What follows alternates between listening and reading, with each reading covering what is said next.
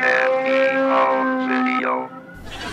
And now, special look behind the scenes as the hosts of Get a Clue meet with famous podcast producer G Fuzz.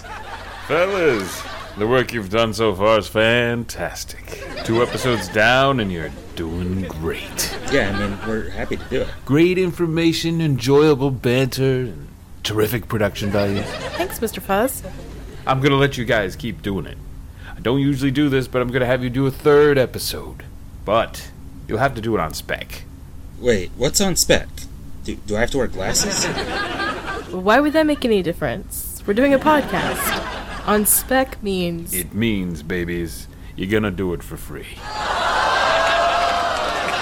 Oh, on spec. Okay, I got it. Alright, so now that, Wait. Was getting paid an option in the first place?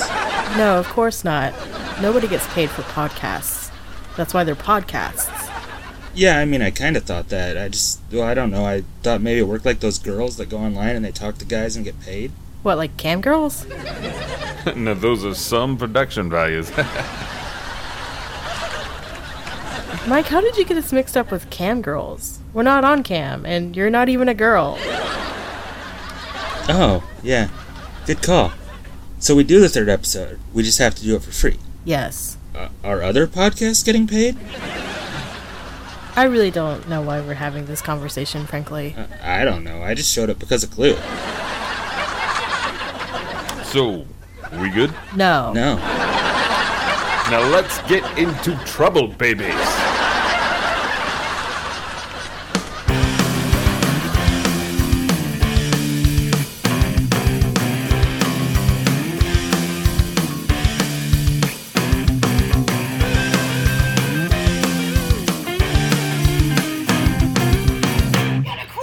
Hey there, and welcome to episode 3 of Get a Clue, the world's best podcast about actor Clu Gulager. I'm Elby. I'm here with the Mike. I'm the Mike. I'm here with Elby. I think we did that last episode. Maybe. Are we recycling our jokes already? I think I said the exact same thing.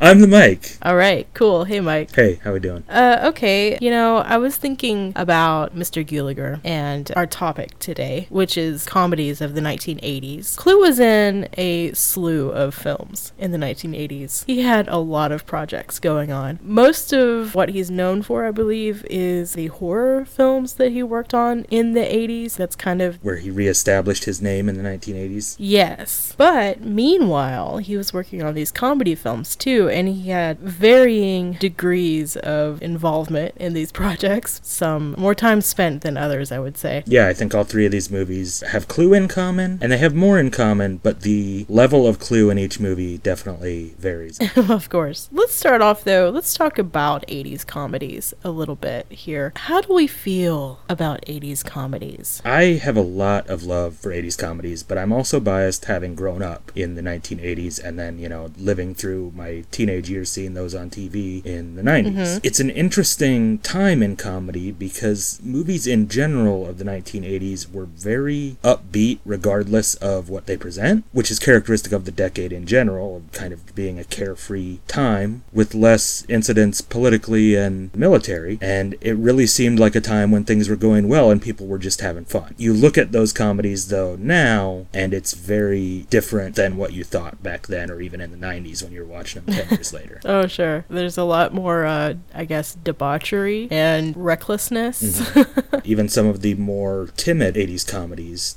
things that are famous like Ferris Bueller's Day Off or The Burbs, are not in content R-rated films with that debauchery, but they're very subversive to an extent that you don't really notice because of their tone. Like, they're darker. Right, it's more of a decade of black comedy, I would guess. Or, well, okay, I think the 90s probably, hold that crown of dark comedy, but that's kind of left over from the 80s in a way because, even though, like you said, there wasn't so much, military involvement, there wasn't, a war that we were on the ground, but there was still this underlying political unrest happening because, ordinary people, or at least the politically minded ordinary people weren't really happy with what was going on as far as, the economics, like Reaganomics and all that. So there's this kind of underlying, I don't want to say fear, but like something that is produced from fear, which, we'll get into more when we talk about more 80s horror movies, because it's very, very apparent in those 80s horror movies, this like people dealing with what's going on politically in this fantastic sort of way. But comedy kind of does the same thing, but in a different way. At least comedies, like you said, like The Burbs or whatever, they have this sort of darker feel to them, because that's just people dealing with these feelings that they have. Yeah, or at least darker topics, or even just like Ferris Bueller, for example, is a upbeat movie, but it is at the core about, hey, this kid just wants to skip school and he's going to do whatever the heck he wants. There's some other stuff in there too. I mean, like Cameron's story is kind of sad. But yeah, Cameron's the star. We didn't know that back then. We didn't think about that when we were younger. It's just oh, hey, they're gonna go have fun. You watch Bachelor Party. It's, hey, they're gonna go have fun. You watch Revenge of the Nerds. Hey, they're having fun. You don't notice the rape, for example. Yeah. Well, I did. I was a male, apparently. Anyway. Speaking of Revenge of the Nerds, you know how we are forgiving to films like that are more raunchy or more, lightweight, controversial. We're more forgiving to those because they came from this time period. And that is totally fine with me, because you can't undo it. Yeah, well, you can't undo it, but you also can't judge the past based on what is happening today. Like you said, you can't change it. You can't undo it. So it's best to just either enjoy it and laugh it off. It's every, viewer's right. You can forgive that if you want and just say, it was different. It was funny then. Or at least it wasn't, that wasn't a topic that was discussed as much then. Or I don't know. I wasn't there. At least I was 4 or so. But, it's also, you're right to look at that now and say, hey, I'm just not into that anymore. Because some of these movies didn't age extremely well. Right. Especially from the raunchy standpoint. Mm-hmm. A lot of movies felt like nothing was off the table, and not in the way we see today with, comedians like Johnny Knoxville or, Sacha Baron Cohen. Oh, yeah. It's not necessarily all just trying to gross out the audience. It's decadence. It's just saying, hey, none of this is really that big of a deal. These drugs, this sex, all of it, it's just part of the landscape. Right. These older movies that just seem like they are the epitome of the excessiveness of the 80s versus the transgressive nature of comedy of today. There's a big difference. Yeah, I think those comedians today are more aware of what they should and shouldn't do. Oh, yeah. They just enjoy, pushing that limit to get a reaction. And that's fine sometimes. Yeah, absolutely. Comedy in general, to me, it's the hardest genre of film, art, TV, any of it, to really say how good bad is, because jokes hit everyone differently. That's true. Yeah, something you think is funny is not gonna, or, I'm not gonna have the same reaction to. Of course, I don't really have a sense of humor, so. I don't know about that. See, you laughed. You got a little bit. So these movies that we're talking about today, and we have 3 movies, okay? So there's a lot of ground to cover here. But we have Tapeheads, Into the Night, and I'm Gonna Get You Sucker. And they're all very different, but they kind of have something that's intertwined in them other than Mr. Gulager. I want to know, Mike, what do you think as far as, do these movies fit into what we typically think of 80s comedies? For me personally, I would say no to all 3 of them. Kind of like what we talked about. I think for me, when I think 80s comedy as a broad topic, it's those romping, sex, antics, boys will be boys, girls will be girls kind of movies. Because it wasn't just, one or the other. And I think each of these movies comes from a slightly different place, a different mindset from the filmmakers, kind of a different idea. I don't think any of these 3 movies are full-out crowd pleasers, for every audience. They each offer kind of something unique and different. I agree with that. One person can enjoy all 3. Yes. We're 2 of those people, obviously. True. Spoiler alert, we enjoy the films. Definitely different types of people are going to like each one more. Yes. So then the other side of that, I'll go off your notes and try and segue. So then the other side of that is, do these 3 movies then become cult movies? Because we all know the 1980s was also a big rise of cult cinema being more accessible and more on every kind of genre in every different way. Right, because the 80s 80s brought us home video. Yay! Sorry, I just had to pop for that. It's all right. Because, previously a cult movie was your midnight movie that you would go see in the theater. You'd go see Rocky Horror or Eraserhead or, Polyester or whatever. You would go see those at midnight in a bigger city. The suburbs typically didn't have anything like that. Right. So this whole experience was missed out by a lot of people. But then, of course, the rise of home video, you can go and rent something and you and your buddies can sit around on a Saturday night and watch it in your living room and kind of have the same experience, just really enjoying these films. And you keep renting them over and over, that kind of thing. And it does build up the same type of audience, but maybe, I don't want to say it's less prestigious, but it just feels more at home, because obviously it's at home. It has that hearth-warming feeling to it for a lot of people. And that's how movies gained their cult status in the 80s and beyond. And I would say in addition to that, I almost said below that, there's a tier, there's home video, and then there's cable. Cable was also booming in the 80s. Things like USA Up All Night, for example, or, just HBO and the movie channels. And they would also then kind of create cult movies by broadcasting to an audience, this is what you should like. Even local stations, when they would buy up those package deals from studios or from distribution houses and just show the same movies on Saturday afternoon for a month. Yeah. And, that's even more accessible than cable broadcasting, because still in the 1980s, not everybody has cable yet. No. Not quite. There's still some farm people who don't have cable, right, Iowa man? Actually, when we got to the farm, we had a satellite dish. Oh. But there were people that didn't. Yes, I know them too. Okay. I had a lot of people had to come watch wrestling at my house. Oh, that sounds fun. Mm-hmm. What kind of snacks did you serve at your wrestling parties? That's a different podcast. If anyone Okay. wants to talk about nachos and wrestling with me later, give me a call. It's 1-900 the Mike. Yes, 99 cents for the first minute and $1.49 every minute after. Don't forget that you get your parents' permission. Cool. Crickets on that.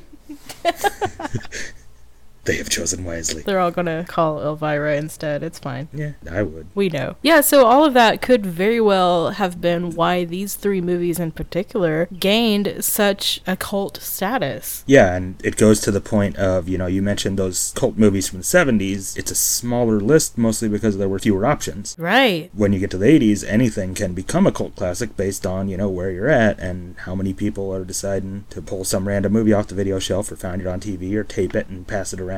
Yeah. Any of those things. So the cult market kind of blew up in the 80s alongside every other market that blew up in the 80s. Totally. When we get to tape heads here in a minute, we'll revisit this cult topic. Yes. Right now, I want to get into, I said a minute ago that I don't have a sense of humor. That's a joke. Right. That's my cute little joke that only I think is funny, and that's fine. Sense of humor, though, I want to talk about Clue's sense of humor. Do you think Clue has a sense of humor? I think he does. I do too. That was a layup for you. Thank you. 2 points. He has, from what I can tell, Clue Gilger has such a weird, unique sense of humor. There is a video that I came across on YouTube when first researching Clue in general. And you can go to YouTube and find it. It's called Interview with Clue Gilger with Found Footage or something like that. It's got found footage in the title. It doesn't have a cute little clever name or anything. It's just Interview with Clue Gulliger, found footage. But Clue Gulliger found footage should narrow it down for you guys. So if you want to go check it out, do that. Put pause because we're going to keep talking. Now, this video is very dry. It is presented to us as if it is a real thing, and Clue's very serious in it. Take him very seriously. This is an interview that he's doing, and he tells the story. So why did you choose to become an actor? Some people say you don't choose to become an actor. Acting chooses you. I have a theory why you become an actor. And my theory is that if you're born with a physical impediment or a severe physical disability, or when you're very young, you have a kind of a psychosomatic trauma or psychological trauma even, that you try to compensate when you get older by going into acting. I mean, that's just a theory I have. And you want people to notice you, to give you positive attention, and to like you, to even love you. So, this is something I never talk about. It's very tough for me to talk about it, but when I was born, I had a really bad deal. Severe disability, big, bad impediment. And the doctor said, it's inoperable, that Mr. Gulager, Mrs. Gulager, your son won't live past the age of 4. So my people were middle-class people. Very tough. They couldn't handle that answer. They didn't have anything except their boy, as me. So my father said, well, shit, God damn it. I will perform the surgery. I will operate. So he did. He rented a small clinic in Muskogee, Oklahoma. He hired a nurse, and he hired a surgeon's assistant, and all the neighbors came around and watched. Relatives from the mountains came in and watched. There was a guy in the neighborhood that had a Bell and Howell camera. One of these roll-up things, whole movie deal. He said, Mr. Gulager, could I film the operation? And my father said, well, I don't see why not. Shit, come on down. Everybody else is down here. So he came down and filmed the surgery. About a year ago, this is rough to talk about, guys. About a year ago, I went into a storage place my father had and found a canister. Had film in it, spools of film, and I said, John, to my oldest filmmaking son, can you put this together for me? Is it salvageable? He looked at it. He said, no, I don't think it is. Pretty far gone. I said, well, try it. So he tried it, and he put together what he could, frame by frame. It's pretty rough, and he put some music with it. I've seen it. Well, let's just look at it. Okay.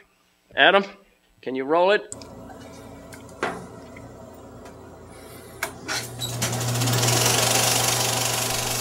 And now, when we see the video, we slowly start to figure out that this is not a real interview and this is not a real story.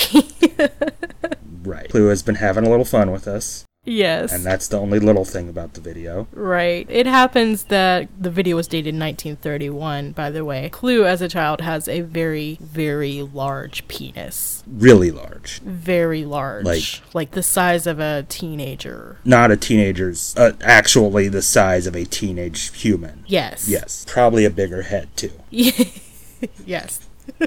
And it's very gory and it's very gross. We see the removal of the large penis. It's black and white, though, so it's classy. Well, yeah, sure. It's art. Right, it's penis art. Of course it's art. You know, obviously this was made by John Gulager, or at least obvious to us anyway. It's on his YouTube page, so I mean. Yeah. So it's a funny little thing. I mean, it's not exactly my sense of humor, but I understand that it is fun. Mm-hmm. It's a little heavy on the penis for my tastes. Well, I don't mind that, but I just wanted to say heavy on the penis because it's so large. Oh, yeah. There's my sense of humor. Yikes. Anyway. It's just a little gory for me. It borders that, like, trauma sort of humor. Yeah, definitely. You could see Lloyd Kaufman putting that together. I'm sure he has. I mean, it's okay. Hey, did I ever tell you my story about Lloyd Kaufman? You might have, but you didn't tell them, so tell me again.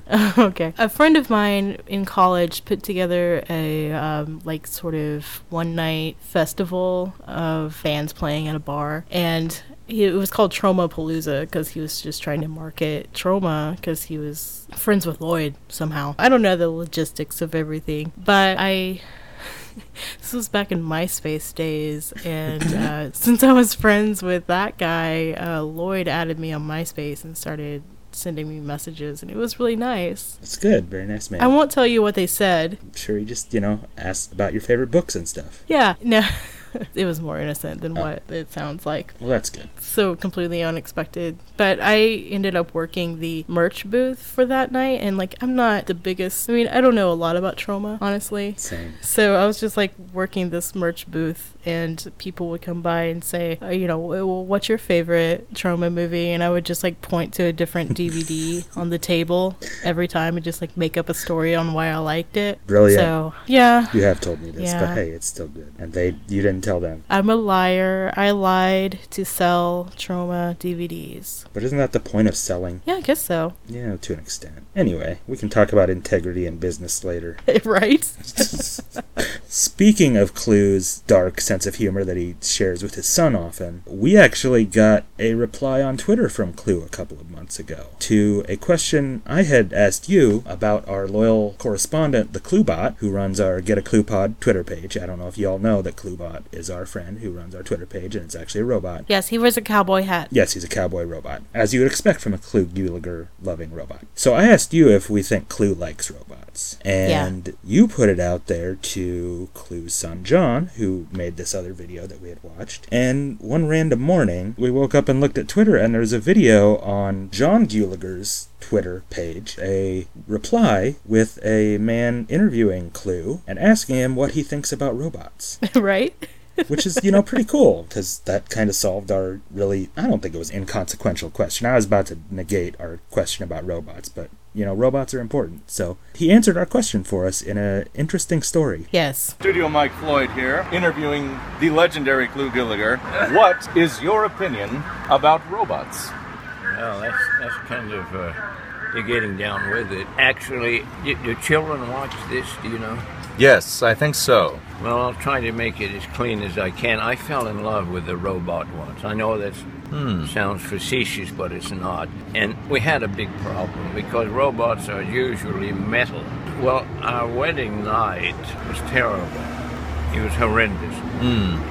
How should I put this? I was bruised. Some of my anatomy was bruised for 4 weeks. Oh, dear. Yeah, I didn't realize that the whole persona of a robot was metal. I thought that they were, they developed flesh and all kinds of things because we were so advanced, but they haven't. They're all metal. So I had a hard time walking for a long time. But that's neither here nor there, and it's personal, so I shouldn't get into that too much. Very sweet story, a man and a robot falling in love and getting married. This is Clue from, recent years. So he's the elder statesman, Clue Gulager. So his sense of humor has not diminished over the years, we'll say that.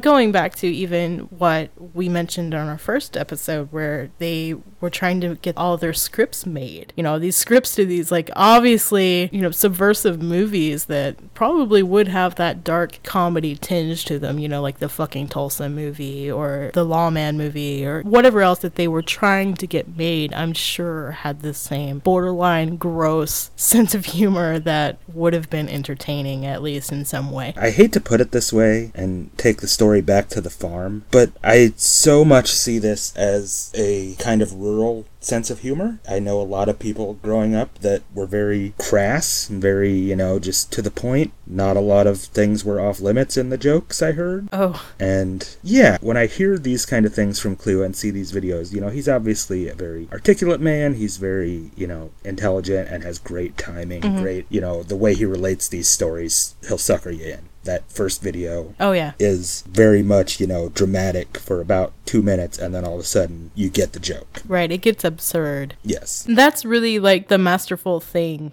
is when you take normal to the absurd. Yes. And that's what is so great about Clue's comic capabilities. And I do think, we talked about this a little bit, comedy can be crude, can be just awful, but the way it's presented can curry favor with the audience. Oh, yeah. You get suckered in, and then you're happy to hear what they say, even though then after the fact you go, oh, I can't tell anyone that. I can't repeat that in public. Right. But hey, that's comedy sometimes. A couple of these movies, Clue absolutely gets the biggest laughs. In Tapeheads especially, his parts are probably the funniest parts. In Into the Night, really, his part is, I think, the funniest part because it's so out of nowhere and genuine sounding. It just comes out of the blue, and that's a movie that is for a comedy, very tense and full of drama, but then you have to somehow make it light again, and that's kind of what Clue does. Yeah, totally. The way he does it, too, he's not one of these actors that seems like he's phoning in his comedy. He has this really great grip on what he's doing, and it seems so easy for him. It's just this natural thing that Clue's able to do where he almost feels like he doesn't care in a way. Like, he's got this cool way of delivering everything. Yeah, definitely. I think when he comes on screen in Into the Night, it's funny because he just immediately commands what has been up until that point a very out of control movie. And like, Right. all right, shut it down. Here's what's going down. It's that confidence that you're talking about there. You think of other comedians of the era. One example, I guess, to me would be Leslie Nielsen. He's more of a spoof character in his roles, but part of what's funny about him, and like that iconic moment in Naked Gun that you see Gift all the time, where he's just like, All right, move on. Nothing to see here. Please disperse. Nothing to see here, please. and very definitive while things are blowing up around him. And that's the kind of presence Clue has at this moment. Clue comes in the movie and takes over. That same energy. Yeah, all right, well, let's get this show rolling, shall we? Let's do it. So first up, we have 1988's Tapeheads. Yo, friends, check this out. Crap, you got no ambition. Zero. Video is the future. My baby doll. My baby. Video Aces reporting for duty. The book I wrote when I was broke. Big. We have got the competition scared chicken. You're a genius. Fine, tape.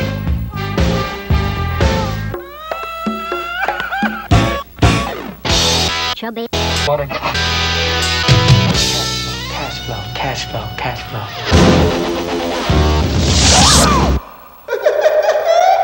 So, Mike, what is this movie? Tapeheads is pretty much the story of two young men just out of high school, I believe, working as security guards. Ivan and Josh. They're working as security guards, but they want to be music video directors. And they start their own production company, Video Aces, doing odd jobs for a local fella in LA. And as they do, they take on different kinds of video work, or they end up making a video comeback with the Swanky Modes, their childhood heroes, a band that exists in the realm of the film. And there's a little bit of madcap humor, a lot of music in references, and just a generally kind of wacky cult flick. Sure. It is a wacky cult flick. I don't know if I can say that I exactly like this movie. Like, it's something that I feel like I should like a whole lot, but... I understand that.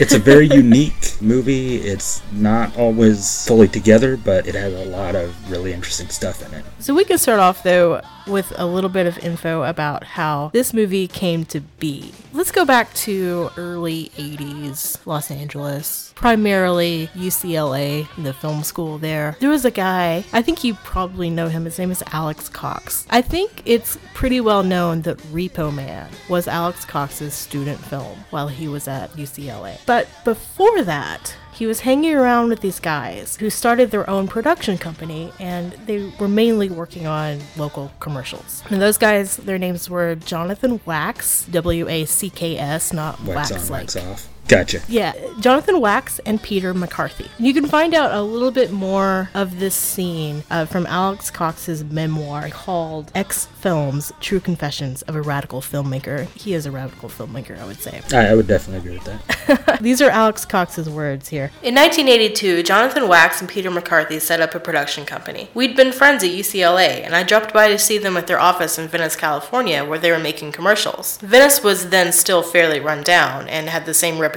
for dodginess, ethnicity, and riotousness that toxic Liverpool would soon acquire. I congratulated the boys on their choice location and spacious digs, and suggested that they should also be feature film producers, and hire me as a director. Wax and McCarthy weren't really aspirant producers, of course, nor were they stupid. They were from UCLA and wanted to direct. So we worked out a plan to make 3 features, one directed by each of us, and produced by the other 2. So Alex Cox will sort of come into play again later when Tapeheads is made, just basically using some of the same actors who seem to be always in Alex Cox movies. So as you can see, Alex Cox pushed those 2 guys, Peter and Jonathan Wax, into making major motion pictures. Now, along the time Repo Man was coming out, there was a music video director by the name of Bill Fishman who did the music video for the Suicidal Tendencies song called Institutionalized that was on the Repo Man soundtrack. So he kind of started rubbing noses, I guess. Is that the term? Rubbing noses? Rubbing elbows? I think I would lean towards elbows. Some kind of body part rubbing? Probably elbows. Elbows though. seems... Okay. That's what I would think. Sure. That's probably right. Let's go with it. Okay. He was hanging out with Peter McCarthy, and they were talking about how cool it would be to have this movie about dudes who were trying to make music videos and kind of riff on the industry at the time, you know, like the whole movie making / record industry. So they got together and they wrote the script, which turned out to be Tapeheads. A lot of the dialogue was modeled after actual interactions that Bill Fishman had with people like in A&R, and people like Don Cornelius, who is in this movie. Like that whole "let's get into trouble baby" thing, that was a real thing that happened. Like that was straight up like real conversation. But they needed somebody to back this film though after they'd gotten their script written, and of course they go to a few different places, and one of them being Michael Nesmith, who produced Repo Man with Peter McCarthy. We'll get a little more into detail about Mike Nesmith in a second, but I want to stay on Bill Fishman here. So Bill Fishman is most notably a music video director, and he has a ton of videos under his belt, and it's like different types of music, like different genres and things. Like a lot of times you'll have a music video director and they kind of have their own, you know, for a while in the 90s or whatever, like every grunge video would be done by the same director, or it'd stick to one kind of scene. Yeah, exactly. There's a ton of this, but Bill Fishman had such a wide variety of music videos. I mean, he did things for George Clinton, Georgia Satellites, the Ramones, and of course the Suicidal Tendencies video, stuff for Mojo Nixon, and also New Edition. So, I mean, like, he's kind of like everywhere. He started his career as a cinematographer, and he actually worked on... Are you familiar with the Beaver Trilogy? Not off the top of my head. Well, the Beaver Trilogy is quite... we're talking about cult movies. It's definitely a cult thing. It's a series of films done by a guy named Trent Harris. The first one was a documentary. Like, he had just happened upon this dude in a parking lot and started talking to him and started filming him, and he was just this really charismatic, crazy dude. And this was back in the late 70s. I think it was like 1979. The first one was made. It turns out not only was that guy like just completely interesting, but he was also obsessed with Olivia Newton-John, and he would perform in drag as Olivia Newton-John. So it was very strange, but also just like fascinating. Like, just look at this person. Why it's called a trilogy is Trent Harris made a couple more films afterwards that were dramatizations of his first film. So he just like kept doing it over. And the second one was made in 1981, and it starred Sean Penn as this guy, the Beaver Kid is what they called him. And then the third one, made in 1985, starred Crispin Glover. So, you know, it's a little weird, right? But what I'm talking about this is Bill Fishman was actually the cinematographer for the Beaver Kid 2. Okay. That's kind of where we're working from.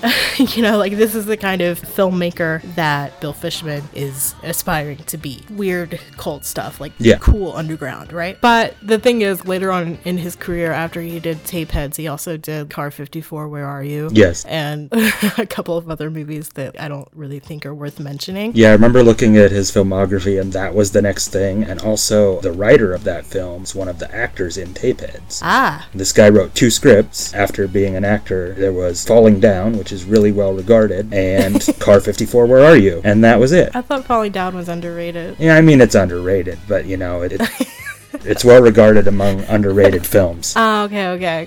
I got it now. So Peter McCarthy just loved this idea of writing this movie, Tapeheads. And when they got the script finished, they presented it to Mike Nesmith, and Mike Nesmith was basically like, hell yeah. So they took it also because they still needed more financing. They took it to a guy who us 80s kids are familiar with, generally, I think, because he used to be on TV everywhere. The president at the time of NBC, Brendan Tartikoff. I remember there was like definitely an episode of Saved by the Bell that has Brendan Tartikoff in it. Dumb. Stupid. Crazy. Dangerous. Stinks. In one word, would I use dope? Nope. These kids are right. Drugs will hurt your mind, your body, and your life. Hi, I'm Brandon Tartikoff, chairman of NBC Entertainment, and I've got a hit idea for the new fall season. Don't do drugs. There's no hope with dope. Yeah, I was looking back on him when I was looking into this movie, and he made a lot of TV appearances while he ran NBC. Like, he would just show up and be like, hey, I'm the head of the network, don't do that. Right. It was kind of a running gag. Yeah, we don't really have that too much anymore. No. I was thinking about, back then, like, you could, well, there's a couple. Like, okay, I can name Brandon Tartikoff and I can name Michael Eisner. Yeah. But, like, I feel like we knew the heads of networks back then. I don't know. Maybe. Networks were also a bigger deal back then, I think, is another part of it. Yeah, I guess that's true. Yeah, an interesting thing, too, with that, Brandon Tartikoff went on after he had been the head of NBC to work at Paramount Pictures. And a script came to him in the early 90s, and he looked at it and said, hey, I already made this movie. It was called Tapeheads. Okay. You know what that movie was? No. Wayne's World. Oh. Wayne's World, huh? Yeah, I thought that was an interesting bit of background where, like, Wayne's World is something that people of our generation really grew up with, and the guy who helped fund it got it and was like, oh, this is Tapeheads. That kind of gives you an example of where this movie exists, where it's kind of a cult thing in the sense of, I don't want to say Wayne's World's a remake, because obviously it's not, but it is in that same kind of world of, hey, there's just these two weird guys wandering through the rock and roll scene and making stupid videos. And yeah, behind the scenes, people go, oh yeah, Tapeheads did that. But the general public, no one would even think that. That's interesting. Like, sometimes I think that everything is remakes of everything. So yeah, I can definitely see the similarities. Peter McCarthy said that Tartikoff had given this the fastest green light ever, apparently. So yeah. Maybe he was, like, really, really passionate about Tapeheads, and he was like, Wayne's World? No. Right, yeah, he was really apparently into the movie. He hated the title. They went through a lot of different titles for Tapeheads, and they never really listened to the commentary on the DVD. They don't really mention any of them, but they just mention how he wanted 70 other titles, not Tapeheads. Really? He said it sounded like a disease. I was going to say maybe it kind of sounds like a drug reference or something. There's that too, that would be my kind of first reaction to it, is it's, these kids that are addicted to this crazy videotape stuff. To video, it's addicted to video. They're like VHS collectors today. Yeah, pretty much, but a little cooler. Oh. That was maybe too much of a burn there. Sorry, guys. VHS collecting is underrated. Hey, the mic, have you heard of MTV? I've heard of MTV. Okay. I've at times watched MTV, although not nearly enough to understand anything that I would see on MTV. Okay. I mean, I know that you grew up in Iowa and you live in Iowa, so, I mean, just making sure. It was difficult. Eventually, we got into the satellite dish game in the 90s, and by then MTV was mostly, Jenny McCarthy and, like, the video for that Robin Hood song with Kevin Costner, that kind of stuff. I mentioned MTV because Michael Nesmith. No, okay, we all know who Mike Nesmith is, right? We don't have to say that Mike Nesmith was in the Monkees. I mean, everybody knows that, right? We don't have to say that. He's definitely a monkey and not the animal, the band. Yeah, he was in the band The Monkees, and he was the one that wore the hat. So, like, we don't have to mention it. No, I just want to make sure for, like, our young viewers, if there's, like, teenage Clue fans out there listening to this, he wasn't an animal. No. He was a human in a band. Well, he is a human still. Well, he's an animal and a human, yes. We are all animal. But he was not a primate. No. Well, I mean, if you want to talk about science and evolution, maybe. But okay, let's just go with it. He was a monkey.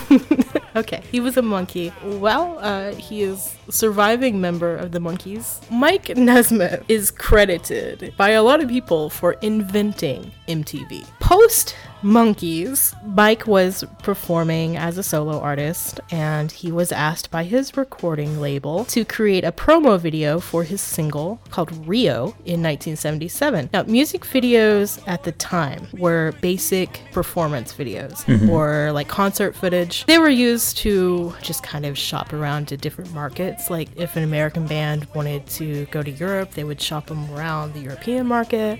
European bands would send their videos over to America. Same reason. It was really nothing huge at the time. But when they asked him to do this, he kind of, I don't want to say misunderstood, but he might have misunderstood. So instead of making a conventional performance video, he created this comedic short film kind of where he like flies through space, and there's funny things about it. Okay, he turned this in, and his record label's like, what do we do with this? So, like, there was absolutely no outlet for videos like that at the time. The single, Rio, ended up kind of bombing, and Nesmith had really enjoyed making the video though, and so he was kind of brainstorming because he thought he had really hit on a cool idea. So he was like, why don't we make a broadcast component for music videos like radio is for records? So like have a 24-hour channel we can watch music videos on. So he kind of made a pilot for this idea and included what he called video jacks, which is how we get the term VJs. Right. And he called the show Pop Clips. He started shopping it around, got a lot of rejections, but he went to Warner Brothers, and the executive there, his name was John Lack. He was absolutely intrigued by this idea, like thought it was fantastic. And he loved this concept of like a TV station that just played music videos around the clock. Warner Brothers didn't really have all the money for this at the time, so they partnered up with American Express. From that, MTV was launched in 1981, August 1st, 1981, for you nerds out there. And they had offered Mike Nesmith the position of production head, and he was like, nah, it's okay. He's like, I already figured it out. I don't want to do the work. Yeah, like, I don't have to do this. But he was also busy. He had made a feature film called Elephant Parts that is kind of like a Kentucky Fried movie, if you will, just a long skit movie. And then also he was working on the television version of that, which he called Television Parts. He was kind of busy. Yeah.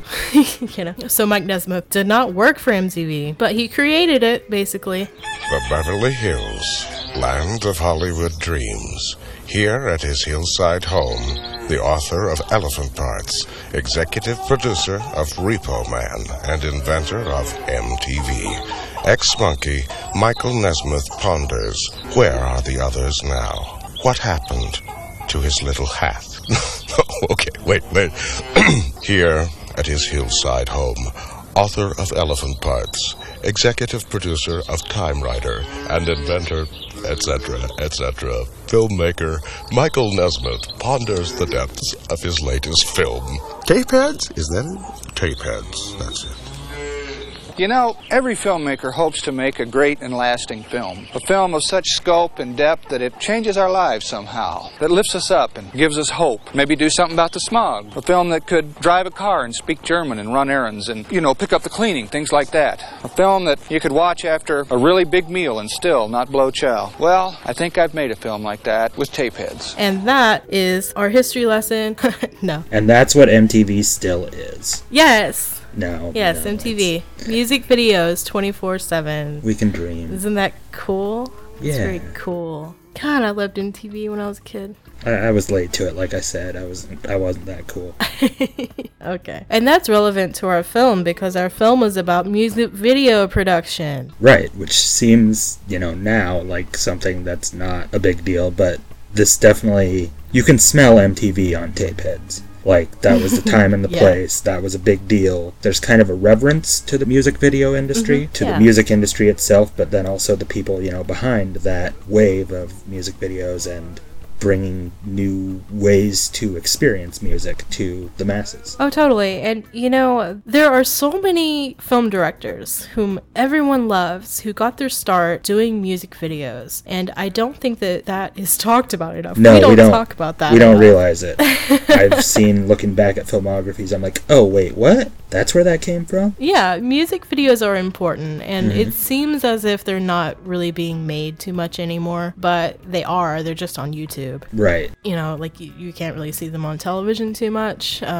Maybe, I know there used to be like on-demand channels where you could watch music videos too, but that was like 10 years ago I saw that, so I don't even know. Yeah, because then VH1 came along, and they actually were doing music videos after MTV stopped. Then there was MTV2, and they were all music video for a while, and then I don't even know anymore.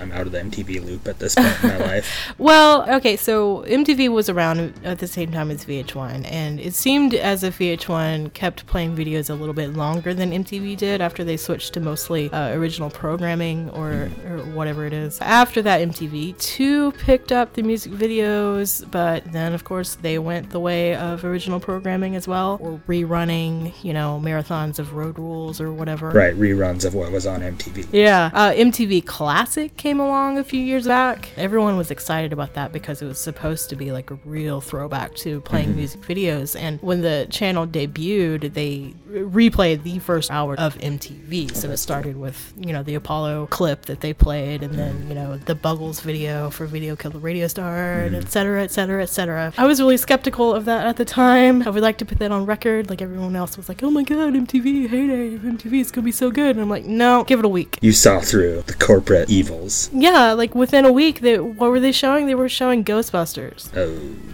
You know what I mean? So I'm like, whatever. Wait, the old Ghostbusters or the Lady Ghostbusters? No, the older one. Oh, okay, just making sure. The Lady Ghostbusters hadn't been made yet. Oh, okay. Well, this was before that. Definitely wasn't that. No, I mean, this was like, I was living in Texas, so it was within the past 4 years. Oh, but okay. Yeah, I don't even know what's on. I don't have cable anymore, so I have no idea what's on. But can't remember the last time I saw MTV. It's sad to say it that way, but not anything I would expect something interesting to come from, Well, they did have that Scream series. I did like that, but I didn't watch it on there. Oh yeah, they did a couple of horror series. They did Scream and they did Teen Wolf. Yeah. Some really cool directors did music videos. I mean, even David Fincher did music videos, so I know how everyone loves David Fincher. I mean, there's a whole list. Yep. I was going to say Michael Bay, but that might not be as cool. Might not. No, probably not. Anywho, sorry I brought in Michael Bay and killed the podcast. Oh my god. Spike Jonze, Michel Gondry. There you go. Spike Lee did music videos. He did a Fishbone video. John Singleton. Yeah. Plenty of people. Music videos are important. Yes. Anyways, speaking of MTV, this movie, Tapeheads, turns me into Matt Penfield. Matt Penfield from 120 Minutes. Now, that's a 90s staple. You probably aren't too familiar with Matt Penfield just because you just said you didn't really watch MTV. Like I've said, I was not that kid. Okay. Well, I'm speaking to the kids who know Matt Penfield right now, and when I say Tapeheads turns me into him, all these connections just start firing in my brain, and I just rattle off all these things. Welcome back to 120 Minutes. So in this movie we have blues funk musician King Cotton, not to be confused with the group King Crimson, which was a band that featured guitarist Adrian Belew, also famous for working with Tina Weymouth and Chris Franz of Talking Heads on their side project Tom Tom Club. Now, Tom Tom Club had a song on the Married to the Mob soundtrack, which was of course directed by Jonathan Demme, whom we all know did the Talking Heads documentary film Stop Making Sense, but he also directed 1986's Something Wild, the soundtrack of which was not only curated by David Byrne of the aforementioned Talking Heads, but features 80s new wave ska group Oingo Boingo. Coincidentally, Oingo Boingo was a huge influence on ska punk fusion band Fishbone, who were featured heavily in Tapeheads, but this time are playing a bizarre mix of country and western and credited as Ranch Bone. Speaking of ranch, do you know how many performers require ranch dressing in their backstage riders? It's insane. I'm Matt Penfield. That's my best Matt Penfield. I knew some of that. Yeah. This is what he would do, and this movie is full of those kinds of connections, so we can talk about those connections. You want to get into that? Let's do it. Okay. So yeah, me being movie nerd man and not understanding the MTV world, Cusack and Robbins were what brought me to this movie back in the day when I was probably late teens, early 20s, and I'd seen other stuff they'd done, the big ones. This was curious when I found it because I was coming from the things I'd seen them do that were critically acclaimed and big hits, Shawshank Redemptions and Grosse Pointe Blanks and Say Anythings and, things that don't seem to exist in the same world as Tapeheads. Uh-huh. And of course you look back and it makes a lot more sense. I was kind of thinking as I looked at it, John Cusack was 20 when they filmed this movie. Tim Robbins, I was a little older, I think he was 28. They had already worked on a movie before this, The Sure Thing. I believe Cusack's first starring role. I'm not going to look that up, but I feel like that's accurate. That was 3 years before this, and Cusack was playing a college kid, even though he was 17. Robbins was playing it seemed like a soon-to-be father, like a very straight player. Like a straight and narrow type of guy? Straight and narrow type of guy. Like his character and his wife sing folk songs as they drive down the road. Okay, so it's like a hokey thing. Then. Yeah, it was hokey, and it was you would never think of them as friends. But they became friends making that movie, and they started working together on stage in the years between that and Tapeheads. Right. Robbins had his own little theater group. They worked together. Yep. Yeah, and that's where Cusack was working in between the movies he was doing as a teen star. Teen star. Yeah. If you look back into John Cusack interviews, he didn't have a good experience back then.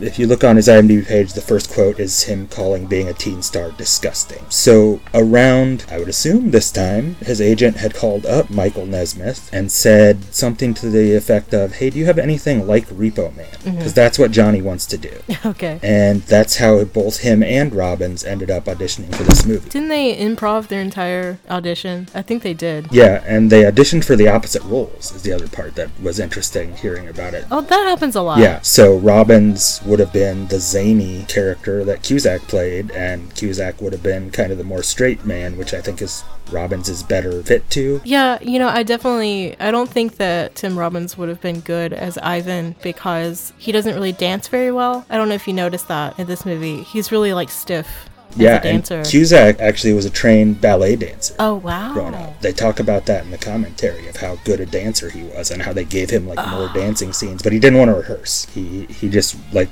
was happy to do it. Oh, okay. No wonder. That's really surprising. I noticed that really this last time that I watched this movie. I was like, wow, John Cusack's got some There's that scene on the roof where they're just randomly dancing at how well things are going, and yeah, he is killing it. On the commentary, Catherine Hardwicke points out, man, he's a great dancer, and they start talking about it just because it's so well done. That's great. So my theory, specifically related to John Cusack doing this movie, you know Better Off Dead. Everyone knows Better Off Dead.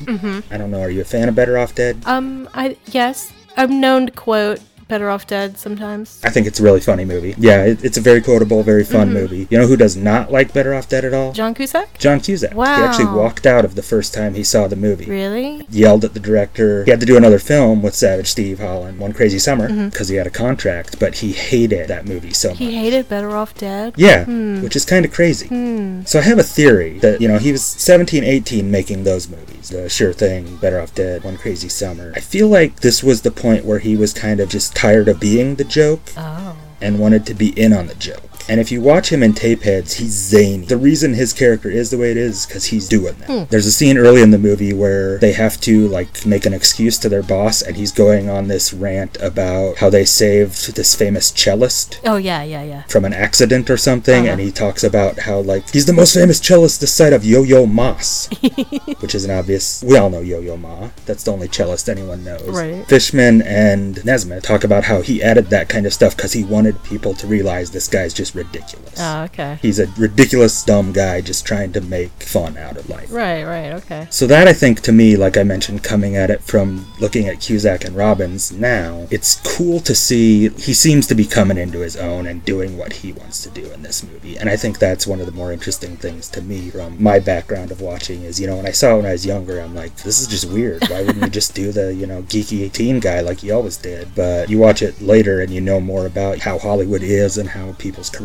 have gone, and they're having fun with it. It's a really, I mean, we've talked about all the people working on this movie are not necessarily there to be high art in the way, you know, a lot of filmmakers are. They're just trying to make something off the wall, wacky and fun. Yeah, and like a send up to their own, too. Yes. That's pretty cool, actually, to think about. Wow, you know, maybe we should look at more artists' careers in that way, try to get a better understanding of, like, what choices they made and why they made those choices. I mean, that's kind of why we're doing this Clue podcast. That's a really cool perspective about John Cusack there. So, thanks, Mike. You got it. Yeah. I did a cheesy thumb up with that, too, just so you know. Yeah, I bet you did. Yeah. It's pretty obvious that they're having fun in these roles, and they had fun even after the movie and everything. Like, I know that when they did their press tour to promote Tapeheads, they were scheduled to appear on Good Morning America with Joan London, and the interview just went way off the rails, and ABC decided to shelve it because apparently they were too unprofessional during the interview because they were actually in character. Also, Michael Nesmith took them to music events during the filming in character, and they were just like hanging out as Ivan and Josh, the Video Aces, and, you know, living that life. Right. I don't even classify that as method acting because, you know, a lot of times method acting is just like... It's like in their head. Yeah. This was more just goofing around. Yeah, exactly. While you were saying in their head, I was doing a jerk-off motion to myself, so...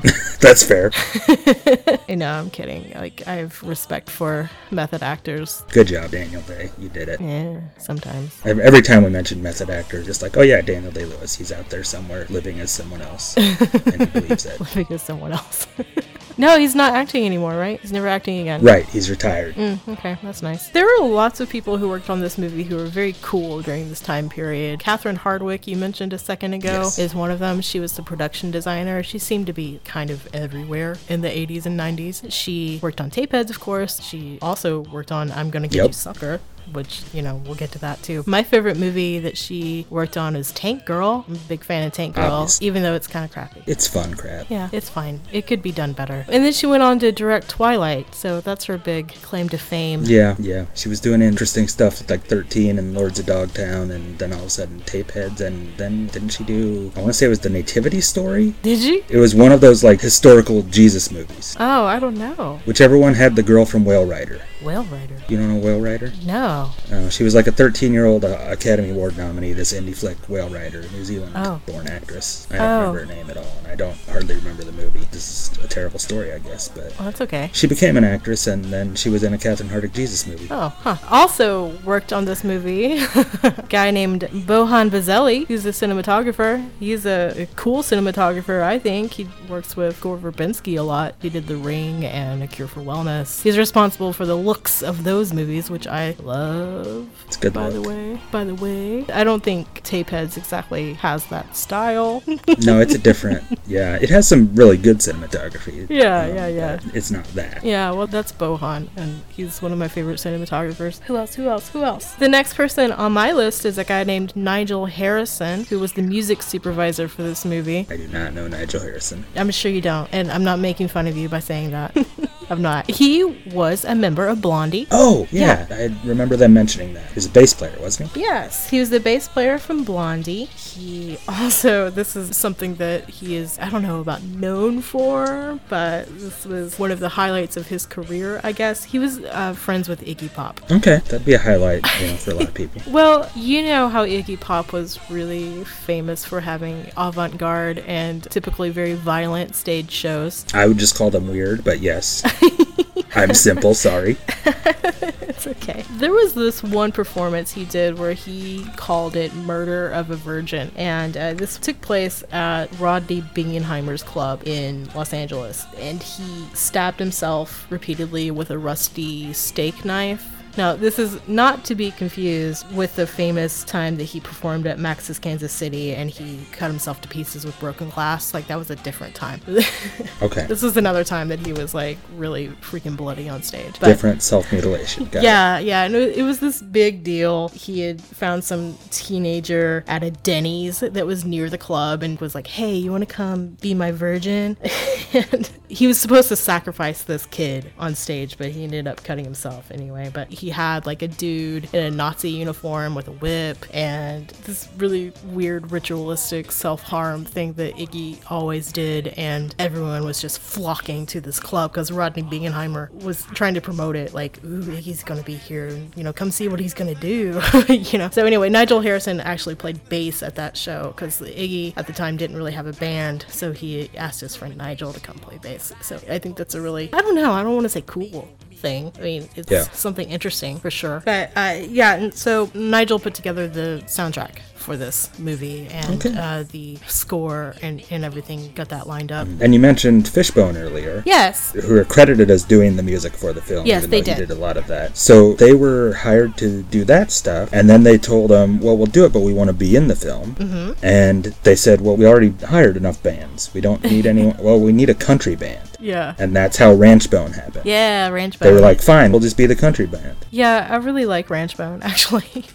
It was pretty funny. Yeah, I would like to have some Ranchbone records, honestly. Yeah. So Fishbone's a big part of this movie. And a big part of I'm Gonna Get You, Sucker, right? Yeah, that's true, yeah. Okay, so we should probably just mention that Peter McCarthy was also the producer of I'm Gonna Get You, Sucker, so there's a lot of cameos. A lot of overlap. Yeah. Overlapping cameos. So Fishbone's one of them. King Cotton is another one of them. Yep. I mean, we can list those off until we're dead, probably. What's cool about Fishbone, and I think that John Cusack and Tim Robbins are like, well, okay, I think they're big fans of Fishbone. They are big fans of Fishbone. Yes. Robbins, was it Bull Durham? There's one of his movies he was seen in like a Fishbone shirt. Yeah. Because he was a big fan. He's wearing a Fishbone shirt in Bull Durham. Cusack wears a Fishbone shirt in Say Anything. And, that freaking boombox scene in Say Anything. Yes. I've heard of the scene.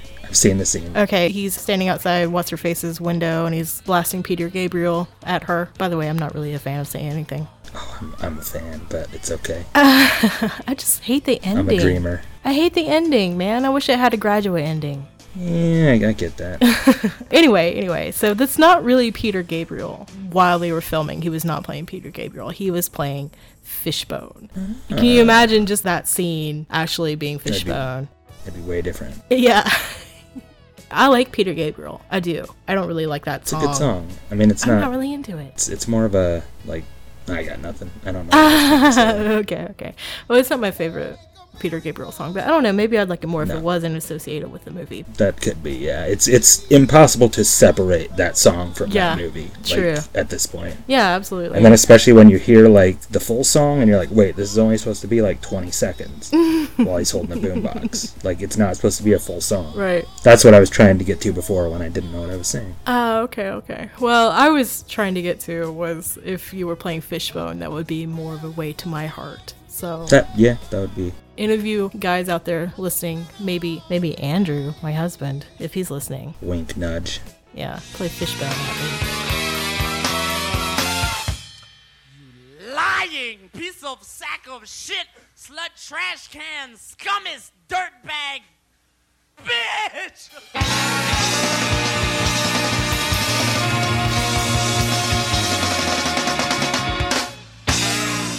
I feel like you like sleep too much What? for your sleep to be interrupted like that.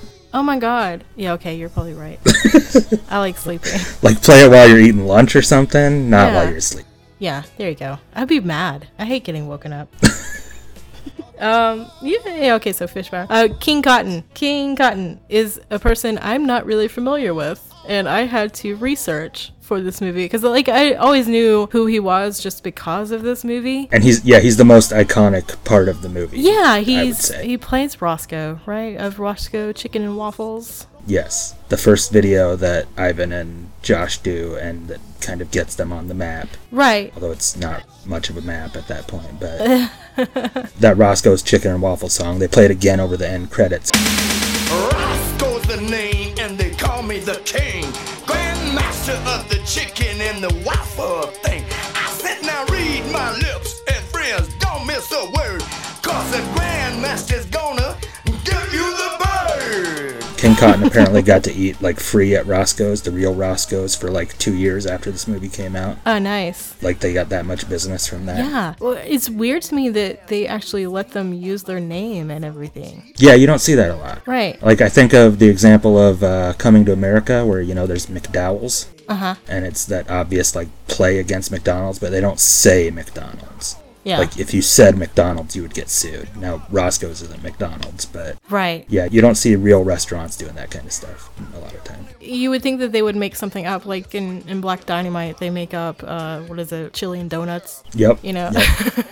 So like you would think they would make something up instead of actually using Roscoe's, but I guess of course they probably got their permission. I don't know. Maybe it's an LA thing. Like there's that big donut. Yeah. That's always in movies. That's a real place. Mm-hmm. Randy's from Iron Man. From Iron Man. I don't know. I immediately, you see that image of Iron Man sitting in the big donut, like that's stuck in my head. I'm a nerd. Anywho, it was in Dope too. There's an obscure one. Dope? I like that movie. Yeah, it's a good movie. It's cute. It's cute. It is. We're way down the rabbit hole. It's okay though. Yeah, that's right. King Cotton though. So I looked him up, and his real name is Dickie Stoney, and he is a Texas blues singer, and he got his name King Cotton from reading about Elvis Presley. You know how Elvis liked to eat bacon? True. You know how Elvis, like, every day at breakfast would eat a pound of bacon? That makes sense. People think that's an urban legend, but no, it's true. He ate a pound of bacon every morning. And his favorite kind of bacon was a local Memphis brand called King Cotton. And so this guy, Dickie Stoney, thought that was hilarious and decided to make his stage name King Cotton. The more you know. Yeah. King Cotton had a popular single in 1982 that K-Rock, KROQ, famous Los Angeles radio station, played. I've never heard of it, and it's not on Spotify, but I did find it on YouTube, so it does exist.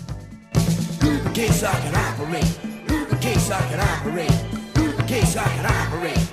Loosen up your loving cup, I got more than love for you. I got a mean man mojo, I'm gonna swing it your way to get King Cotton is interesting. That single especially is interesting because it's like this weird mix of blues and funk, and you think, oh, this guy is a blues singer, he's going to be like B.B. King or right. I don't know, Leadbelly or somebody. He does not look like those people. No, he does not. And he's got a little broader of an influence, I would say. Like he opened for a bunch of new wave acts in the early 80s, like Talking Heads. Hey, there's a connection. Anyway, that's all I know about King Cotton, really. That's more than I did, and that's kind of par for the course. Like, this movie is full of musicians, famous musicians, that I have no idea who they were. Well, do you know... Now, there's a couple really obvious cameos. Okay. There's Weird Al Yankovic. Yeah. I knew him. Mm-hmm. There's Ted Nugent. Uh-huh. I honestly probably wouldn't have recognized him, but then I'm like, I know that guy from somewhere. You know what Ted Nugent looks like. Yeah. No, he wasn't wearing leopards in the movie, I think, is why maybe I didn't notice him, or a cowboy hat. He also wasn't carrying an assault rifle, so... That's true. You know, Ted Nugent today looks a lot different than Ted Nugent we know of. Also is regarded much different. Nesmith is in there for a second, too. I was about to say Mike Nesmith has a small cameo as the Golden Springs water guy. I'm not going to say what it was for, the children, but they wanted to use something other than Golden Springs on the company, but they got it shot down. Anyway. That's subversive. Yes. Well, I think the two biggest musical, I don't even want to say cameo, because it's not really cameo. They have, full parts. Yes. Are Junior Walker and Sam Moore, who play the Swanky Modes. Junior Walker is, of course, from Junior Walker and the All-Stars, very popular soul singer. Also, Sam Moore was in a group or a partnership, I guess you could say. Well, I don't know, what do you call that? Sam and Dave. Collaboration, there you go. These guys are really part of R&B history, and it's a big deal that they were in this movie. Now, the filmmakers actually came up with an entirely fictional history of the Swanky Modes to be sent out in the press kit for this movie. So they really wrote a lot of stuff. There's a timeline where everything that happened to them in their lives pretty much are in this. They had album covers. Yeah, a lot of work was Catherine put into Hardwick this. talked about putting together through the years, a disco album, following the trajectory of music. They made out their filmography and made album covers. Yeah, it's crazy. It's so detailed. There's stuff okay, so they performed at the Apollo Theater on this day. They performed on Ed Sullivan on this day. They performed for Queen Elizabeth on this day. Nice. And then there's personal stuff Lester marries a Norwegian woman on this day, and Billy goes to India to study with Ravi Shankar. And, there are all these things that plausibly could have happened, but they're, kind of outlandish. They were going to have a reunion tour at some point, but their bus broke down, in Michigan, and Lester bought a farm and started to raise rhubarb because they couldn't go any further, Nice. There's a story about Billy's yacht had hit a landmine in the Persian Gulf, and he spent a year in Iranian prison. There's really crazy stuff that they had done. One is they landed a deal with Princess Cruise Lines, but annulled their contract when they found out that they also had to be bartenders. So, it's really funny stuff, and it's such a cool way to promote this movie. The very last thing was they finally did a performance together in Santa Monica where Bill Fishman was in attendance and saw them and talked them into doing tape heads. So they're definitely a real group. It's very real. Even listening to the filmmakers, they really loved what these guys brought to the movie. They come in about halfway through the film. We talked about how they had been involved in skits and short videos and stuff, and the first half of the movie kind of feels a lot of that. It's when the Swanky Modes come in that it really kind of becomes that, okay, now here's what we're building towards. Now there's a narrative. Right, yeah.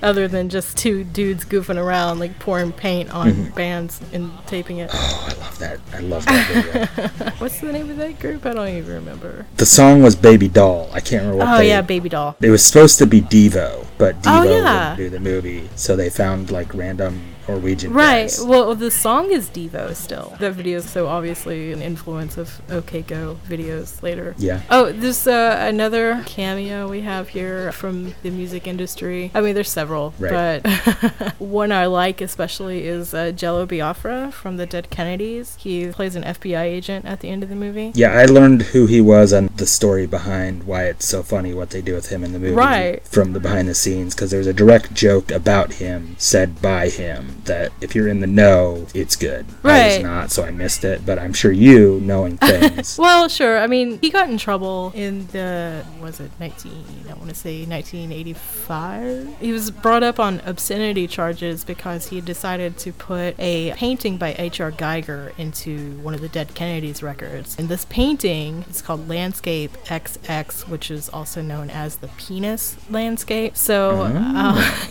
yeah, I think he thought it was seriously just the coolest piece of art, and it really helped symbolize what he was going for the record. And the record, by the way, was called Frankenchrist. Yeah, he was brought up on obscenity charges because, you know, at the time it was that, what are they called? The Tipper-Gore people? Oh my god, what are they called? It's like the MPAA, but for music. Oh, yeah. I want to say FAA, and that's obviously not right. That's a different thing. PMRC, the Parents Music Resource Center, which was, you know, they were trying to censor a lot of artistic expression in the early 80s and the mid 80s and the late 80s. Well, the entire 80s, right? You know, famously Frank Zappa testified against them and stuff like that. But eventually, Jello Biafra's, his case was dropped. Like, he won his trial because, I mean, it's art, man. Don't even worry, Jello. You're cool. Okay. We're talking about cameos a lot, and I want to know your opinion here, Mike, about what the difference between a cameo and a bit part is. You know, a cameo to me is just really, really short, just a quick, like, Weird Al in this movie for 2 seconds, or, you know, like that kind of thing. I mean, Alfred Hitchcock is what you would think of first, I think. Well, what I would think of first. But he made his, you know, obviously it wasn't just his gimmick. He was making movies people wanted to see, but it became a running gag of, oh, look, there he is. Oh, look, there he is. Like, it's just a walk-on kind of thing. Right, right. Now, there can be cameos with, you know, a bit of dialogue that play in. We were talking about Wayne's World earlier. That has Robert Patrick, the T2 tie-in. Right. That's obviously a cameo, even though he has a line. Wayne's World 2, Charlton Heston shows up as a better actor to, you know, deliver a little line. Right. To me, it's something that it's obvious that it doesn't necessarily fit the movie, but it's an in-joke with the audience. Right, because there's a few different players in this who, I don't know if I would call them cameos. Like, Xander Berkeley has a part. Yeah. Also, Xander Schloss has a funny part. He's the heavy metal dude. So, like, I don't know if I would exactly call them cameos so much as just bit parts. Yeah, the most famous musical person in this movie is probably one we haven't mentioned yet, Courtney Love. Oh. Has a very, very small part. I wouldn't call it a cameo. It's just that that's who they had at the time, and that's kind of where she was at with those people. Right. I like to call them the Alex Cox set of actors with Courtney and both the Xanders that I just mentioned. Cy Richardson from Repo Man and Straight to Hell is the bartender, Ramsey, but it's not like a cameo. It's just, he was around. Right. Like, these were their, I don't want to say friends, but I guess maybe they're friends, you know. Because, there's a lot of people that are famous that are in this movie we haven't even got to yet that have really small parts. Totally. But I wouldn't say really cameos. Right. I guess we can go ahead and get to that. I mean, I'm definitely thinking about Connie Stevens and Doug McClure. Yeah, they play Josh's parents, and they were cast primarily because they wanted them to be the TV version of parents. Yeah. So they put 2 TV actors in as his parents. On the other hand, you meet John Cusack's father, famous person, in a very small role, Lyle Alzado, former football player and then turned actor. I was gonna say, I knew I recognized him, but I was like, he's either a wrestler or a football player. Yeah, he was a famous football player and then turned actor. You could call him an actor.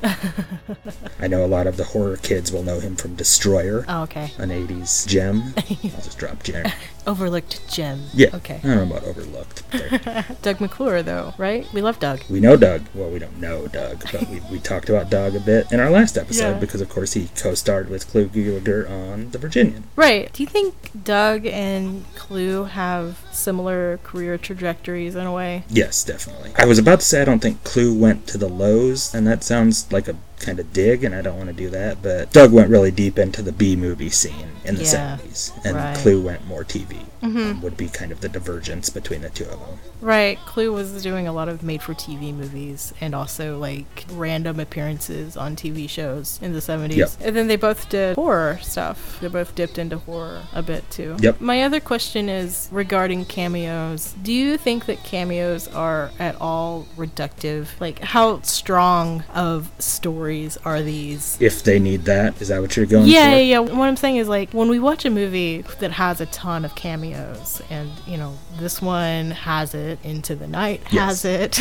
I'm Gonna Yes. Get You Sucker has it. Yes, all three of these movies Yeah. have a lot of that. Very heavily reliant on the cameos, and I'm wondering, I mean, sometimes when I watch them, every time I see the person, like the actor, I'm like, oh, that's Marlon Brando. I don't know, that's just the first person that popped in my head, but like I get caught up in going, oh, that's Eve Plum, Right. Instead of actually paying attention to the story so much, like I have to go back to it sometimes. I'm just wondering, like, do you have that same experience? Like, does it take away Yeah, definitely. from the movie? Maybe doesn't take away, but it puts you kind of in an alternate mindset, I think. Mhm. Like how we've been talking about this so far has been connection, because that's what this movie kind of does. Yeah. You go from, oh, look, there's this guy, oh, look, there's this guy, oh, look, there's this, and it just becomes this interconnected series of things around the plot. We kind of Yeah. already made mention that the narrative is obscured for a lot of the film. Right. Because it is just kind of stuck in these moments, and they're good on their own, but they kind of draw away from where are we going with this. Now, there's a way to do it well, I think.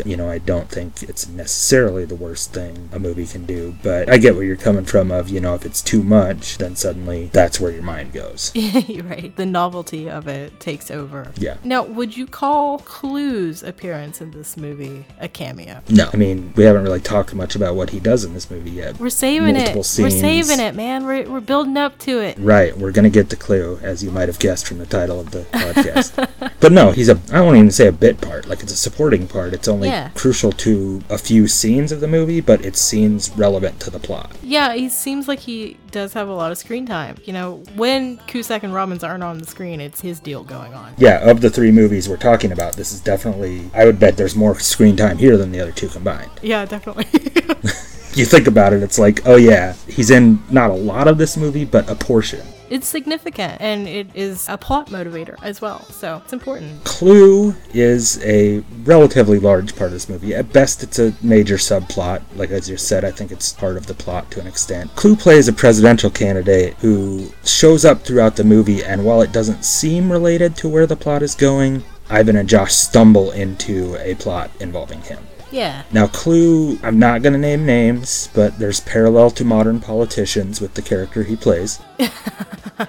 The first time we see him is a TV commercial where he is standing in front of a ghetto backdrop. He reads a poem set to the classic tune, "Roses are red, violets are blue. The Russians have satellite laser weapons. Why can't we too?" And then he proceeds to hand out candy cigarettes to a bunch of children who are singing and dancing on the street. Oh, were they candy cigarettes? They were candy cigarettes, I yes. totally assumed that they were real cigarettes. Oh, I guess maybe, but I thought they were candy cigarettes. I didn't look that closely. Maybe I was just assuming the best of Clue. The best of Norman Mart. Oh, right. Sorry, his What character a name is name. Norman Mart. And yes, we'll get the joke out of the way. His wife, played by Jessica Walter of Play Misty for Me, Arrested Development, pretty famous actress, is, of course, his name's Norman Mart. What do you think her first name is? Yes, it's Kay Mart. Okay. So Clue was actually a bigger part of this script from listening to the commentary on Nesmith and Fishman talking about it. How long do you think this movie was when they first filmed the script they wrote?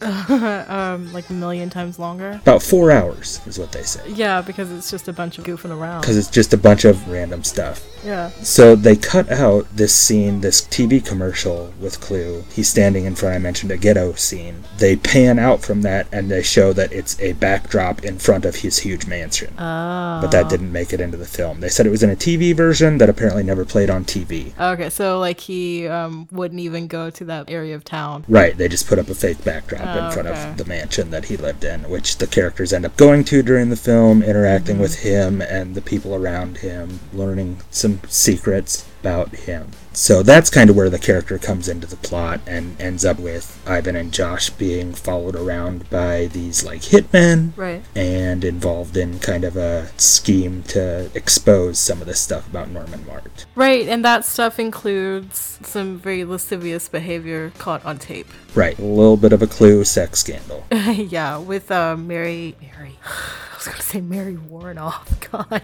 No, Susan Tyrrell. Yes, with Susan Tyrrell, who we know worked with Clue on From a Whisper to a Scream. From a Whisper to a Scream, yes. So I feel like they were friends. I almost said The Offspring, which is the other title. Yeah. And then that's also Courtney Love's part. Yeah, she's in the video with Clue and Susan Tyrrell, which is just weird to say out loud. So we talked about earlier Clue's sense of humor, and off the top of your head, what's something you think Clue thinks are funny? I think he likes dick jokes and gross, like just really bawdy humor. Right, that's kind of where I was going with it too. There's a scene in this movie where Clue's Norman Mart is doing a press conference, and a young journalist asks him the question we all think about politicians talking about nukes. Do you think that you having all this interest in nukes has anything to do with penis envy? Is the question asked of him. And Clue gets this line. I don't remember exactly how he sets it up, but it ends with him saying, I'll throw my slab up on the yardstick against Gorby any day of the goddamn week. That's a dick joke. That's a dick joke. And according to the commentary and Michael Nesmith, Clue read the script, he saw that joke, and said, that's the best joke in the movie, I want to do this. So he chose to do the movie to do the dick joke. That's awesome. The other interesting thing about Clue's character here, according to the producer, it was based on a real-life scandal with a man named Albert Blumenthal. Blumenthal. Have you ever heard of Albert Blumenthal? No, I've heard of Albert Rosenfeld. I don't know. Isn't that Twin Peaks? It's Twin Peaks.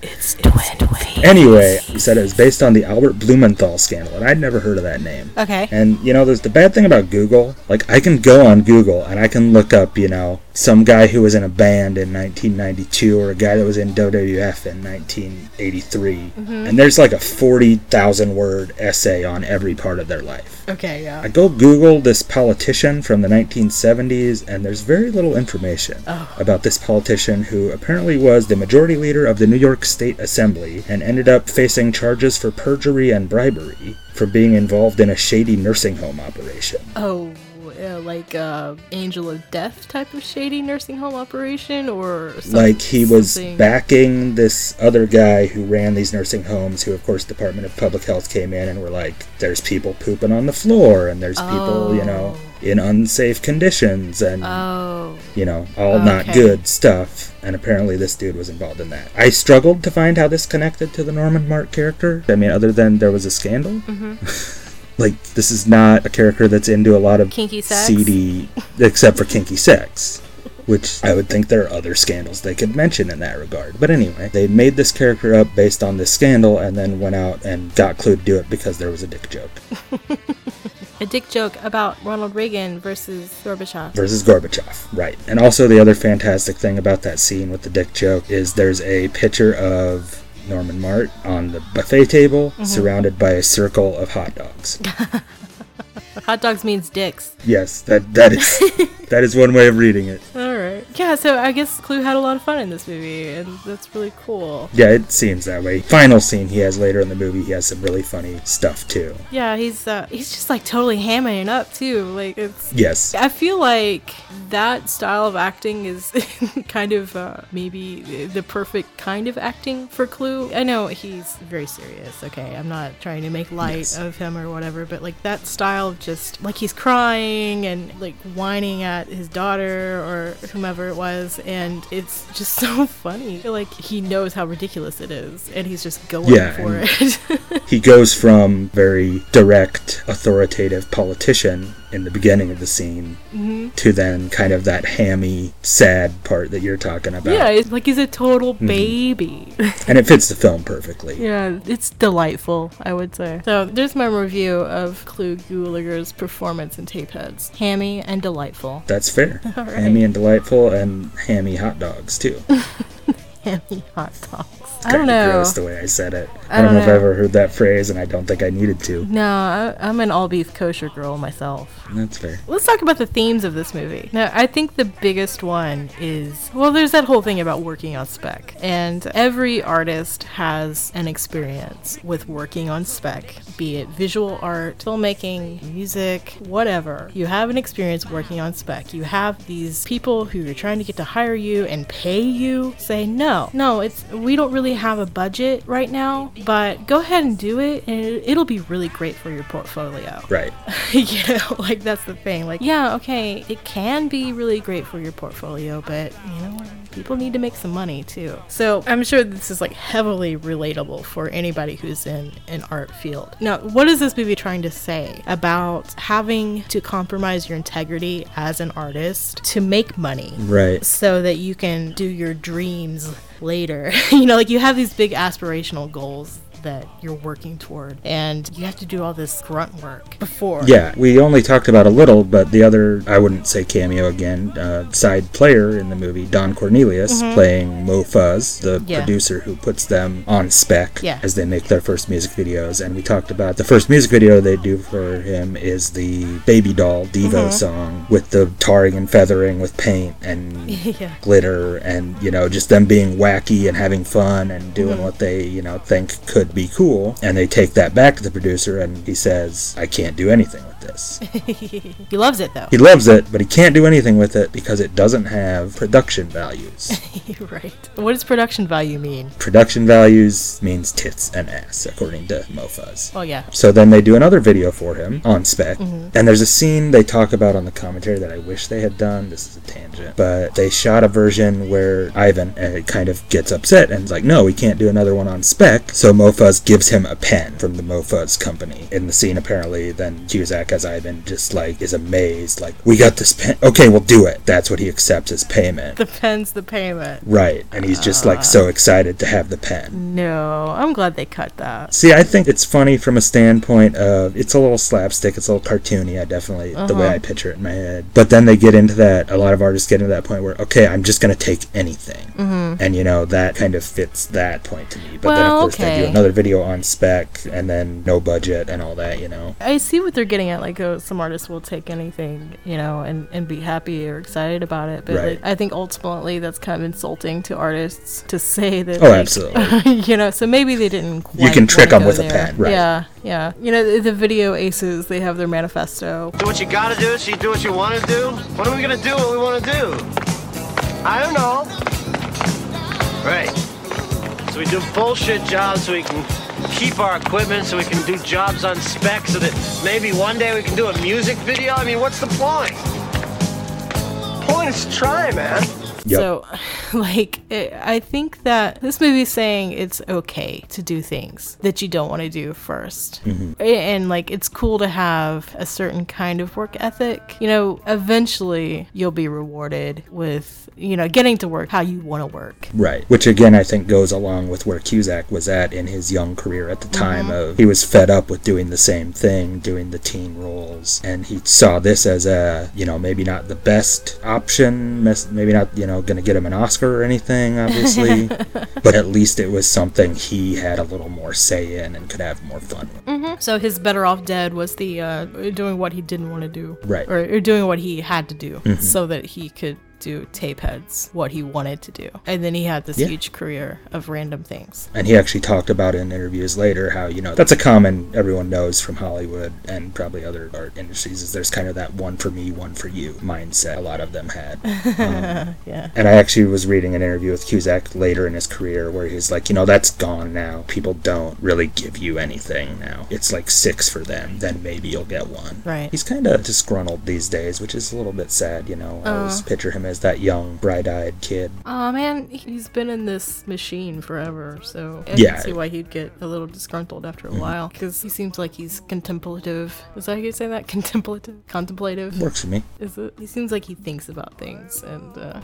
stuff weighs heavily upon him sometimes. This movie's obviously a cult movie. Yes. And, I mean, it's very obviously a cult movie. It is a cult classic, I guess you would say. I don't know, is it too much for me to say it's like a small cult? Well, I guess. Like, then again, that's probably a better type of cult than a big cult, but, you know, there are different levels of cult classics. Yeah, you can call just about anything a cult classic movie. No, I mean, like, Buckaroo Banzai is a cult movie, yet it's, you know, universally adored by everybody. This movie, I know, is criticized, especially with people looking back on it. It's criticized for being a cult movie that was made to be a cult movie. Like, it's prepackaged, almost. Yeah, so, a little bit on the nose. Yeah, like, was it made to be hip? Or is it hip? You know, can a cult movie be deliberately made as a cult movie? I don't know. I mean, I guess.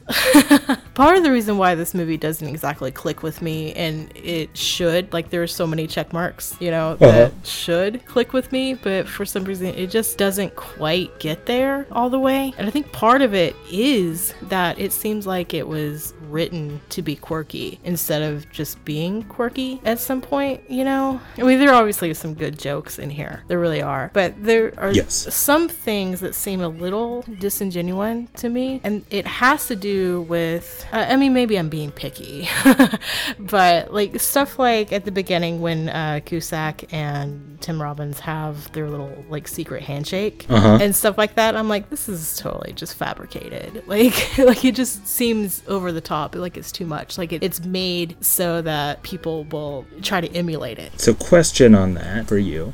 Does it affect that who the stars are?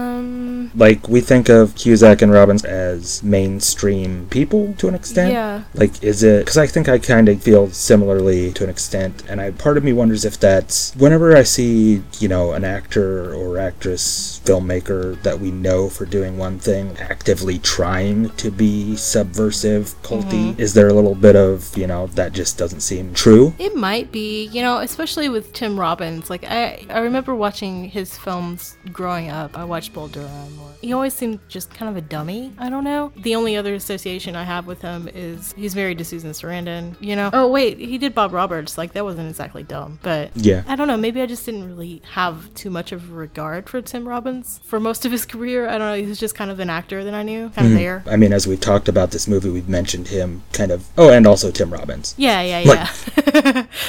Tim Robbins was there. Right. Like, he's fine in the movie. He brings balance to Cusack being offbeat. Yeah. Cusack was watching old movies trying to kind of find his character. Yeah, like Tony Curtis movies and stuff. Yeah, Tony Curtis, Sweet Smell of Success. They actually mentioned on the commentary they, like, took that from the UCLA Film Vault to show it to him. Oh. Because they wanted him to know that. And then also Robert De Niro in King of Comedy. And then the third movie they mentioned, I don't even know, but I'm going to mention here since I know the information. The Falcon and the Snowman with Sean Penn. Oh, okay. I don't know that movie, so I don't know, you know, what he drew from that, but apparently that was one of the characters he drew inspiration from. In that, though, like, I don't think that they exactly act like they're putting it on too much, you know, like, it does seem natural, but it's also, I don't know how to describe it. I'm just a little bit cynical about it, I guess. I get you. Like, I believe that they're friends in this movie. Yeah, and they're friends in real life. Yeah, exactly. Exactly. I believe their performances. It's just, their characters are just a little too quirky for quirky's sake, I think. Okay, I can see that. And there are other things throughout the movie, like Belinda, Clue's daughter, who is their roommate and ends up being Josh's lover. But, one major part of this that really turned me off was there's the part where Belinda and the other lady, the rock journalist, they start like a scuffle, and so they're gonna have like some weird nunchuck fight or something. Oh, yeah. Ninja Bitches in Heat is the line from Cusack, I believe. Yeah, that's right. Like, that just comes out of nowhere and doesn't really it didn't have a place. It doesn't have a resolve either. They just stop because Josh and Ivan come into the room. It's really, okay, what was the point of that? And that the love interest for Cusack, she was from Dallas, I believe? Yeah, it's Mary Crosby. Yeah, so then that's another one where I look at it kind of like, okay, this is mainstream person just doing quirky. Yeah. I mean, I'm not saying they can't. They're actors. That's their job. But it does feel a little, kind of like you were saying, you know, not real. Yeah, I don't know. It's not enough to make me hate this movie or anything, because I do enjoy watching it. Yeah, I think it's a fun movie. I kind of think it overstays its welcome a bit towards the middle, you know? I get a little bit tired in the middle. Yeah. But then it comes back strong at the end, so. And also, we've talked a lot about Alex Cox, Fishman. Like, it's in the shadow of some of their other stuff. Right, true. I mean, Repo Man's probably my favorite movie. Yeah. And so, you know, even though Alex Cox wasn't directly involved in this production, like, there's definite influence there. You know, what I was also thinking about is in that memoir, Cox is talking about how the production company that Peter McCarthy and Jonathan Wax had was in Venice. During this time, the early 80s, was when Clue and his family were living in Venice. You know, they were renting that apartment in Venice Beach, like, before they moved back to Tulsa. And so I'm wondering if they kind of were a part of the same community at that time. Like if they ran into each other, and maybe that's how Clue like really got involved with this movie. I don't know. I'm just speculating. Yeah. That makes me really want to know more about the Venice Beach scene in the early 80s. Maybe it was cool, you know, before it was, I don't know, Popular Beach or whatever. I'm sure it was gentrified at some point. But anyway, yeah, this movie being a cult movie, though, like Repo Man, actually, this was not well received by audiences at first. Mike Nesmith was disappointed, of course, low turnout, so they took it to Boston. After it premiered in New York and LA, didn't do so well, they took it to Boston, the same thing he did with Repo Man, and they got a huge response in Boston, so that's what ended up getting them a wider release. It happens a lot, especially when production houses don't have confidence in their movie exactly, or if they're going through troubles, because I know there was a lot of troubles with this production.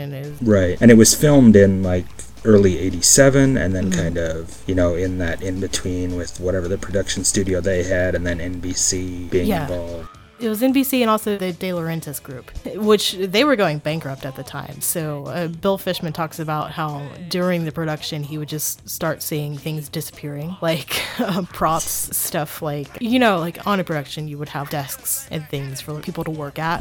All that stuff just started disappearing. And he was like, oh no. So the writing was on the wall. Yeah. Oh no. So then, you know, De Laurentiis finally went under, and the film was tied up in bankruptcy proceedings for months. And then it got picked up by Avenue Pictures, and then they played it at TIFF, the Toronto International Film Festival. #TIFF. I thought you said tips, like a bar or something at first, and then I realized what you said. TIFF, gotcha. No, but yeah, anyways, pretty long story for this movie, I guess. It's kind of, you know, that small production, but then you see how big everything involved was with all the behind the scenes, all the different people involved. A huge amount of talent into just this little, now cult, maybe intentionally, maybe not, flick that I feel like it's known, but it's not really even in the major cult conscience these days. I mean, it's on DVD from like 2003 maybe, and that's the last release of it. I don't think you're going to find it streaming on the mainstream sites or anything. Oh, it's on Tubi. When people... Yeah. It is on... Oh, well, there you go. Well, go for it, people. Although we've just been saying not the best thing to take your time, but it is a fun movie. It's unique. It's got some good jokes. It's got great Clue humor, and if you know you're here for Clue like we are, it's a piece of his puzzle worth seeing. Of the three movies we're talking about, I mean, it's definitely probably the most. Well, we already said it's the most Clue content, and it's also, I think, the best range of his talent. Well, yeah, sure, definitely agree with that. So that's the story. As you can see, the movie's got really cool stars in it, and even cooler music. And as for me, how do I feel about it as a filmmaker? Well, it feels great to be able to look you right in the eye and say, get together a group of friends, have a big meal, and watch Tapeheads. So up next we have a John Landis movie called Into the Night. I'm a fan of this one. Hey Clue fans, Mike and I got so excited about these movies that we went crazy over time. So stay tuned for more of Clue's 80s comedies coming soon. Get a Clue is brought to you by Ouch My Ego. Visit OuchMyEgo.com, where you can find more great shows, such as What Did We Just Watch and Vincent Price's Laugh. Each episode is researched and performed by LB Bargeron and The Mike. Visit tmdfps.blogspot.com for The Mike's double feature picture show. Special thanks to our illustrious producer Andrew Bargeron for designing our super rad logo. Visit Jametsco.com for more of his fancy pants artwork. And last but not least, a big thank you to the brilliant Adriana Gober for writing and performing our amazing theme song. Thanks for listening, and be sure to rate, review, and subscribe.